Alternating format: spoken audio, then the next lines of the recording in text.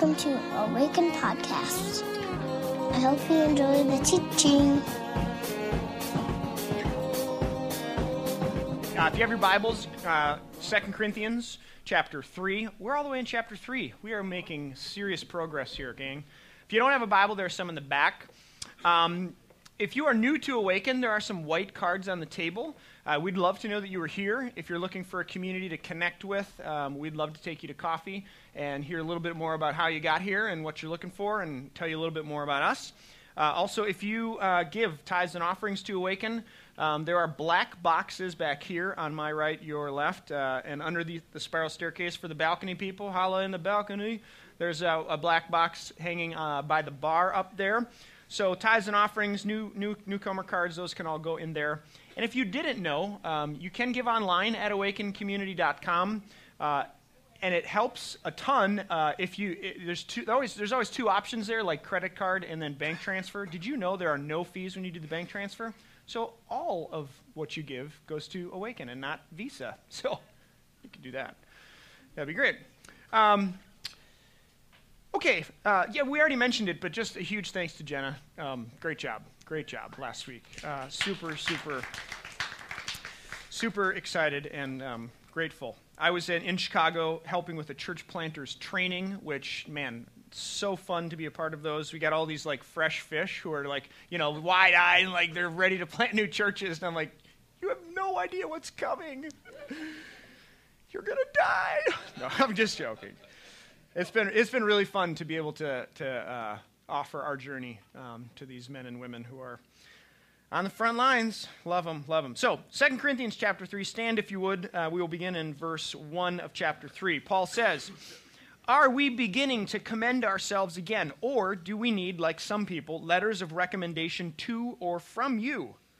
You yourselves are our letter, written on our hearts, known and read by everyone. You show that you are a letter from Christ, the result of our ministry, written not with ink, but with the Spirit of the living God, not on tablets of stone, but on tablets of human hearts. Such confidence we have through Christ before God. Not that we are competent in ourselves to claim anything for ourselves, but our competence comes from God. He has made us competent as ministers of a new covenant, not the letter, but the Spirit, for the letter kills and the Spirit gives life." Pray with me. God, as we open this word, which is empowered by your Spirit, I pray that it would give life to new things in our hearts, that it would nurture things that need to come alive, that the seeds are present there, but just need a little water. So God, we open ourselves up to that possibility that you are real, that you actually rose from the dead, and that your Spirit is actually at work in the world. May it be so, we pray. God's people said, Amen. Have a seat. Hey, I forgot to mention this, and I'll mention it. A couple weeks ago, we had a Discover Awaken, which is basically just a time for new people to get to know Awaken, and really only one couple had signed up for that. So we were going to go to lunch today, and anyone who's new at Awaken who wants to join us, free lunch on me, Moose Country, 12:30. Moose Country is the dive bar at the end of the parking lot, okay? So that's happening. This is real, friends. This is happening. So far at Awaken, in 2 Corinthians, we have talked about a number of things. I want to just debrief those or reminisce a little bit and then dive into this. Paul starts with grace and peace, right? That God offers this grace in Christ, and that as we receive grace, we experience peace. It's sort of a 1-2 punch. We talked about pain and suffering.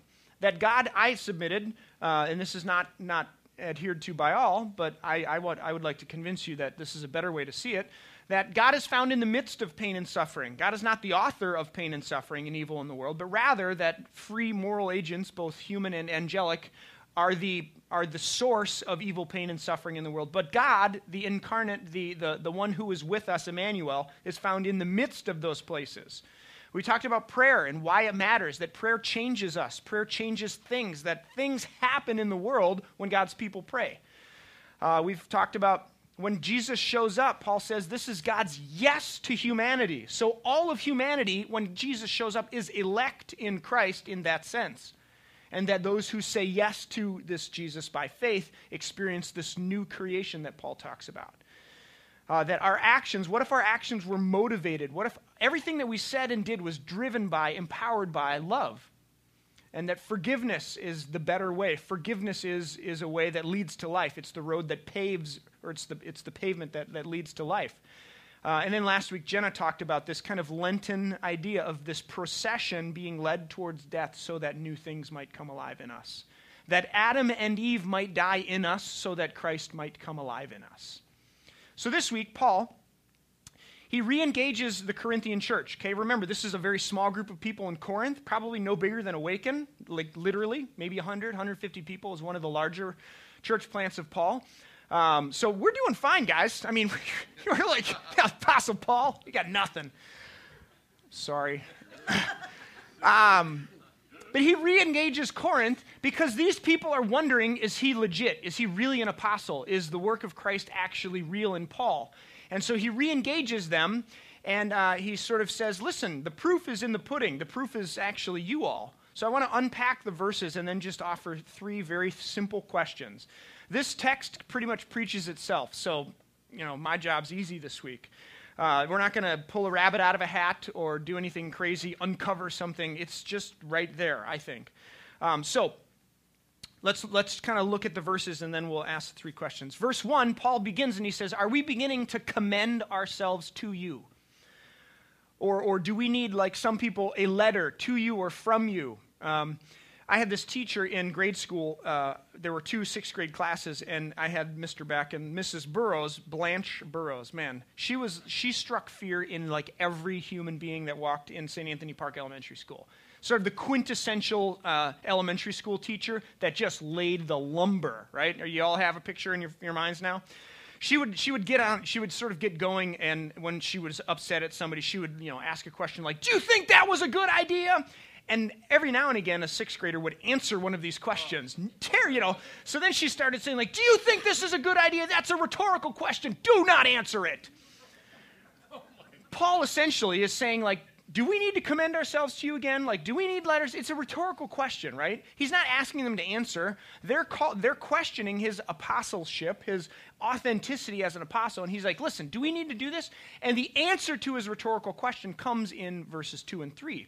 One translator, verse 1, the word that's commend, he translates it like, are we beginning all over again to produce our credentials to you? Like, do we need to come again to you and say, like, why this is real and why we're legitimate apostles? He answers the rhetorical question in verses 2 and 3 when he says, you yourselves are our letter. He says, like, you are my credentials. The Spirit of God at work in Corinth is the affirmation of the Spirit of God at work in me. And man, what a beautiful picture. Like you, if I were Paul, I would say to Awaken, gang, you are confirmation. You are my credentials. My life written on your hearts is the evidence of God's Spirit at work in me. He says, this letter, it's the result of our ministry, written not in ink, but by the Spirit of God, not on stone tablets, but on human hearts. Beautiful, like what a picture. If I were to say to you, tomorrow I'm going to get the worm, would I be waking up early or late tomorrow? And how do you know this? The early bird gets the worm. Friends, you have just participated in a very clever little rhetorical device called metalepsis. You can write that down if you'd like. That's free. Here's the, do we have the definition? I'm sorry, we had a little computer crash. No definition.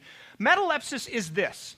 When a common term or literary device or idea is in a culture, like a piece of that, like one little piece of that is taken and used, like I just said, tomorrow I'm going to get the worm. So I'm taking the piece from, the early bird gets the worm. And you all know this. It's culturally current. Like, this is, everybody knows the early bird gets the worm. I take one piece of that and I use it in another phrase and I say, tomorrow I'm going to get the worm. And you all know what I'm talking about. Biblical authors do this all the time. They'll take one little strand or thread from an Old Testament idea that everybody knows and they'll use it in like this. For example, in the book of Luke. Everybody's really mad at Jesus. They're going to throw him off a cliff. They want him dead. They lead him out to the edge of the cliff, and Luke says, and Jesus passed through the crowd. That's the end of the story. It's like, what on earth? He just, like, what happened? What did they do? What Luke is trying to tap into is another story. Does anybody know which one it is? Anyone passing through something? The Red Sea, right? This is Moses. This is the Exodus. And all through Luke's gospel, he's trying to tell you Jesus is leading a new Exodus. This is one of the ways that he does it. So metalepsis, Paul taps into other stories when he says, this letter is not written in ink, but it's written on your hearts. It's not written on stone tablets, but it's written by the Spirit. What story is he talking about? 10 Commandments, Moses. Not a trick question, guys. Play along. You're like, 10 Commandments? The 10 Commandments. Moses goes up on the mountain, Sinai, thunder, lightning, the whole deal. He comes down with stone tablets. I would suggest there's actually another story that Paul is tapping into here, and it's from the book of Ezekiel, where in verse 26 of chapter 36, Ezekiel says this. He's speaking to Israel.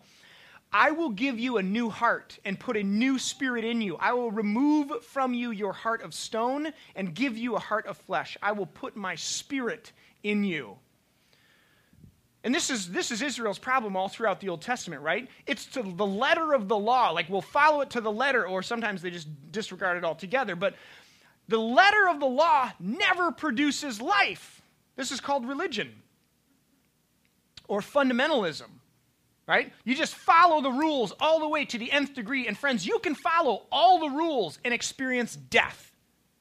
Because it's not the rules that bring life, it's the Spirit behind the rules. It's the Spirit in the law. Which is why the Jewish people believe that when they received Torah, they received the Spirit of God.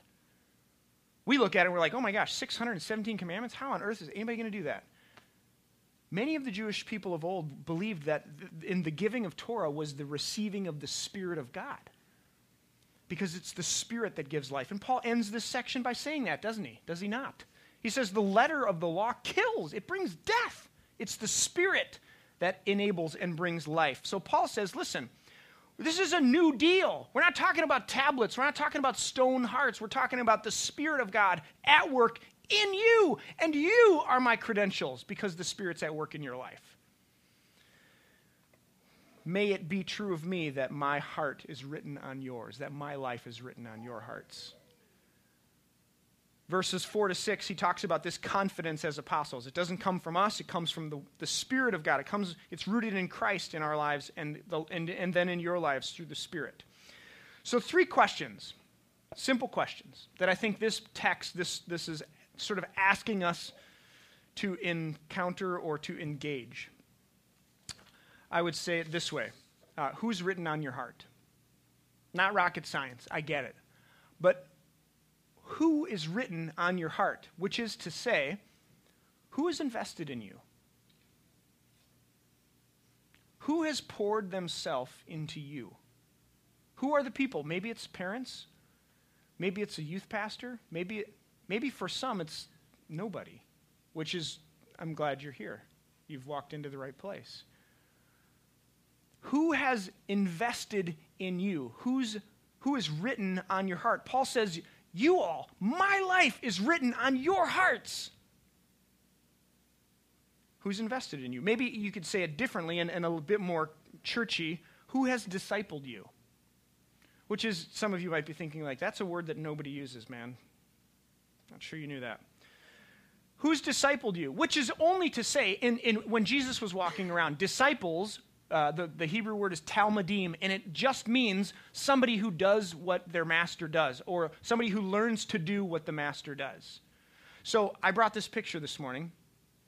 For those that can't see it, I would encourage you to come look at it. This was my moment when I was, what are you, between freshman and sophomore year? 14? 14 years old. I went to a conference in Chicago where a guy named Mark Gold spoke about a story that happened on this sea. This is the Sea of Galilee in Israel. About a guy named Peter. When Jesus comes to Peter and tells him, fish over here, and he pulls out the fish with the coin in his mouth. And Mark says, Mark's challenge to us was, would you go more boldly into this world if you knew that this was the God who was behind it? The God who pulls, coins out of fish's mouths and crazy things like that and all sorts of other things in the sermon. And this was my moment when I said, yes, I'm going to follow this Jesus. And when I arrived here on this shore this last fall when I went to Israel, the first time I saw the Sea of Galilee, I lost it. I just totally lost it because I felt like there was part of me that was already there. And I was like coming back to myself. This was the moment where I said yes to following this Jesus and to saying yes to being a disciple. In high school, there was a guy named Phil Thompson. He was my youth pastor. He poured his life into me. He was there when I said yes to Jesus for the first time. And he poured his life into me. When I went to college, there was a guy named RJ, one of my professors, who poured himself into me and helped shape me and make me the youth pastor that I was when I showed up at your church in 2001. There are people in my life. I'm meeting with one of them today, this afternoon, a guy named Dave, who is pouring his life into me. So I want to ask you the question, who's invested in you? Who's poured their life into you? You are not you didn't just show up here, but you are a sort of amalgamation of all sorts of people and things that have shaped you, and here you are. And for some of you, that's a sore topic because you've maybe wanted that and that hasn't happened. And can I just say that that's part of why we do what we do at Awaken. We want to grow with each other as we follow this Jesus. So if you're not in a life group, there's a great spot to start. If there's somebody that you ask them, did you know you get 80% of what you ask for? I mean, if you lived by that, man, it'd be golden. I live by this. Like, what's the worst they could say? I can count like a number of people that I have said, would you spend time with me? Would you mentor me? And they've said no. Well, I mean, what do you lose, right? Nothing. You didn't have it before and you don't have it after. Okay, you didn't lose anything. Maybe a little bit of your pride, but get over it. Keep going. Keep knocking, right?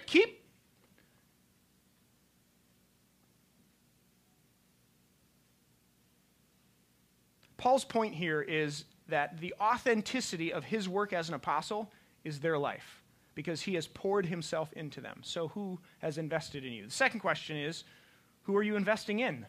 Again, not rocket science here, gang, but who are you investing in? If you have said yes to Jesus, if you are a follower of this Jesus, then I would submit to you this piece of investing yourself in someone else is actually not negotiable. This is not something that we get to choose we do or we don't do. Like, not so much. And gang, this is not something that just old people do. Like if you're here and you're younger and you're like, well, I'm not, this has nothing to do with age. Nothing to do with age. It actually has everything to do with your fundamental presupposition about the way the world works. Let me get a little deep for you, just for a second. If you believe that the world exists and we exist for me, right? Like, ultimately, you all are for me. Or I am ultimately for you. Like, fundamentally, as a human being, I was created to, receive things from you. Consume things that you have to offer. Which, I've said this before, this is a zero-sum game. It's not generative. It doesn't create life. It actually only consumes it. I would submit we were created for the opposite of that. For the other. Jesus himself says it. Is it better to give or receive? Blessed are you who give. It's better to give than receive, he says. So how does the world actually work? Like deep, deep down. What were we created for?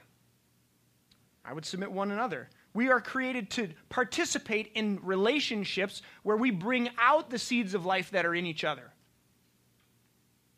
Genesis 1:11 calls this tov, good. That which is good.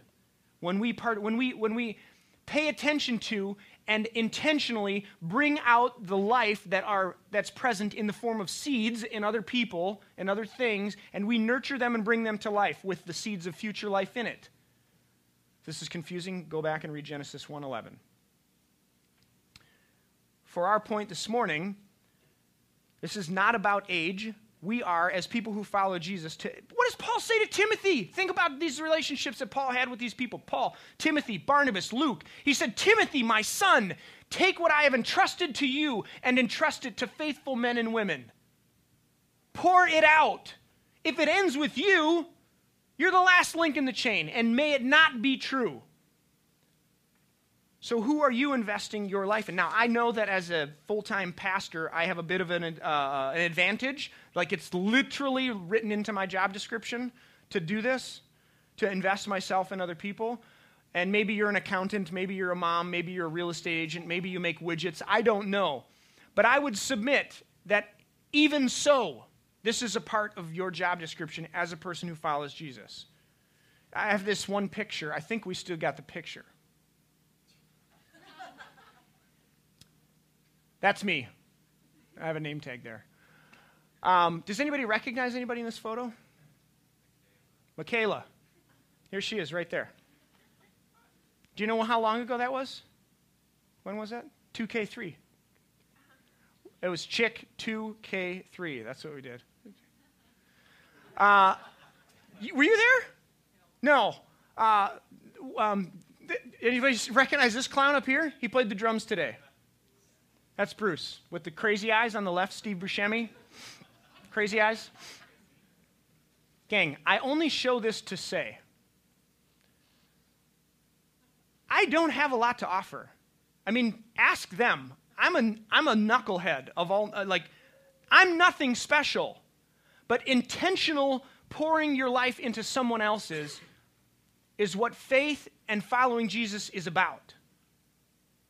And it has nothing to do with age. Young people in the room. I heard a story a couple weeks ago. We started student ministries, and Jenna is leading this. And she works full-time job, is in school full-time, and preaches every now and again, and decided, hey, let's do student ministries too. We don't really have the luxury of splitting up our students, right? We have 10-year-olds. My daughter, good God almighty, how did this happen? My daughter is going to youth group. To 18-year-olds, right? That's a large span. And most people in church and youth group would say, you should probably split them up into age-appropriate groups. Well, guess what? We can't. We only have one person who's willing to lead this thing. So we're kind of stuck with this model. So it was listen, Jenna, you got to pitch this.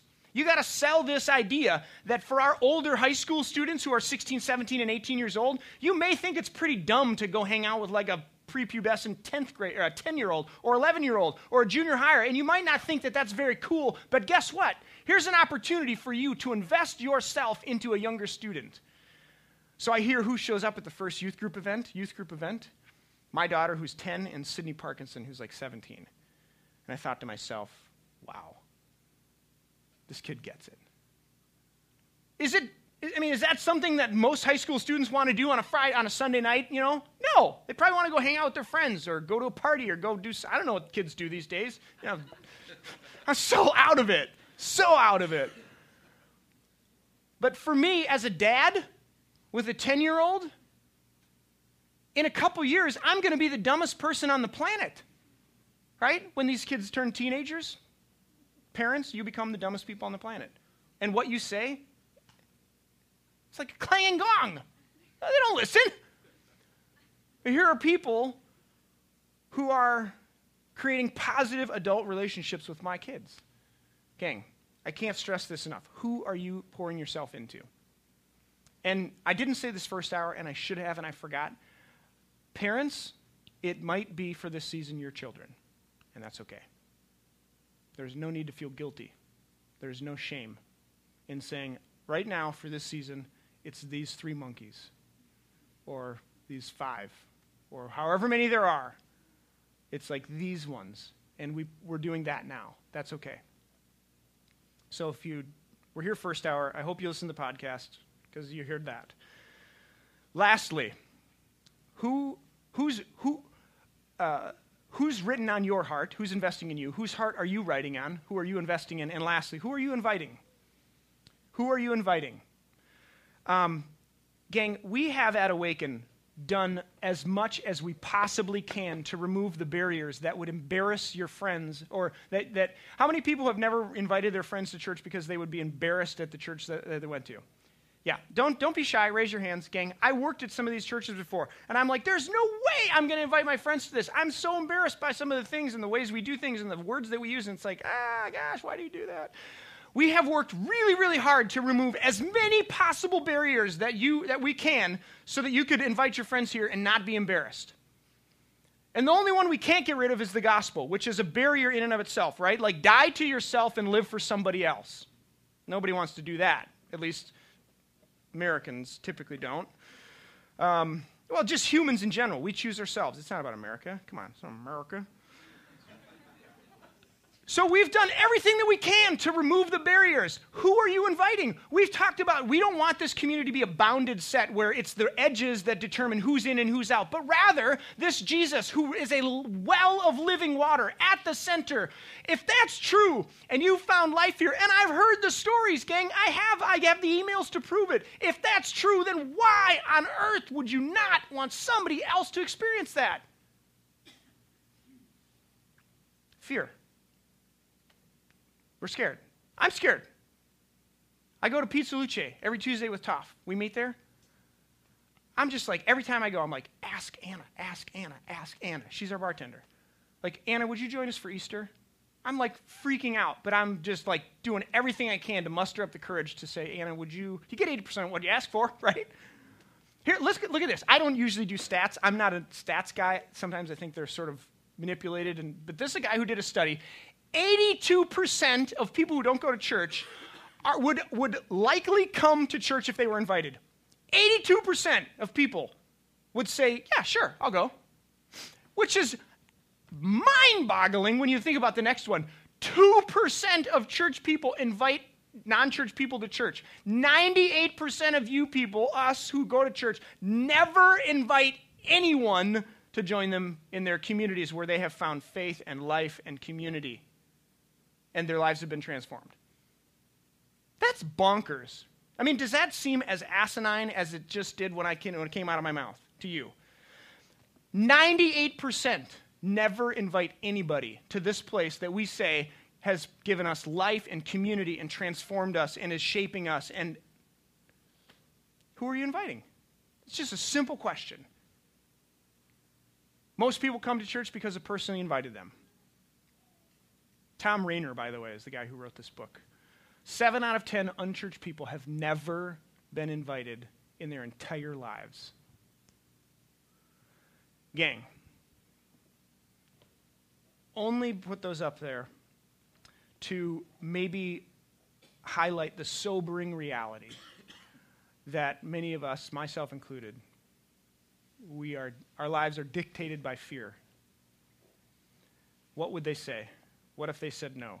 What if they think I'm a total freak? What if this is a scam? What if, So I want to invite you to think about, is there somebody in your life that you would consider praying for? Somebody that you know is far from God, who you would love to introduce to this Jesus. I think that's important that we think about that on a regular basis. I think it's important that we pray about that. So 3 questions. Who's invested in you? Who are you investing in? And who are you inviting?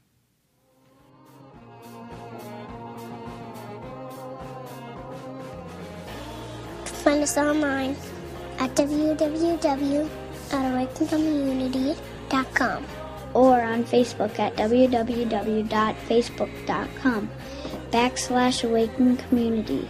or on Twitter at Awaken Community. See you next time.